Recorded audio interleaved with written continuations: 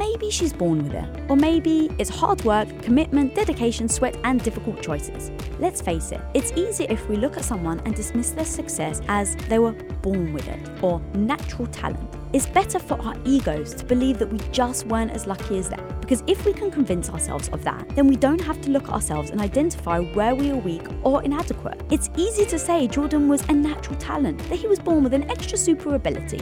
But what if he stayed home, watched Netflix and chilled, and ate nachos all day? What if, as a child, he never picked up the ball? Or he did, but then decided time was better spent hanging and partying? Well, he definitely wouldn't have been the legend we know of today.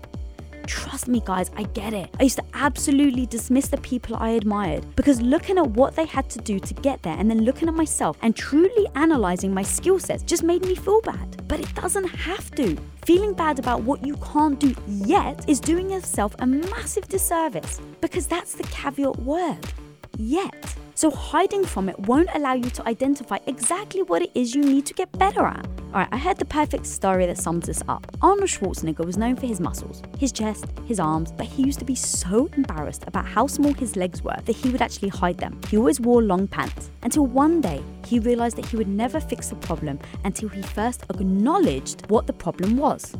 Instead of running from it and using every excuse, he decided to highlight it. So he decided to wear long sleeve sweaters and go to the gym, hiding his best assets and reveal what he thought were his worst.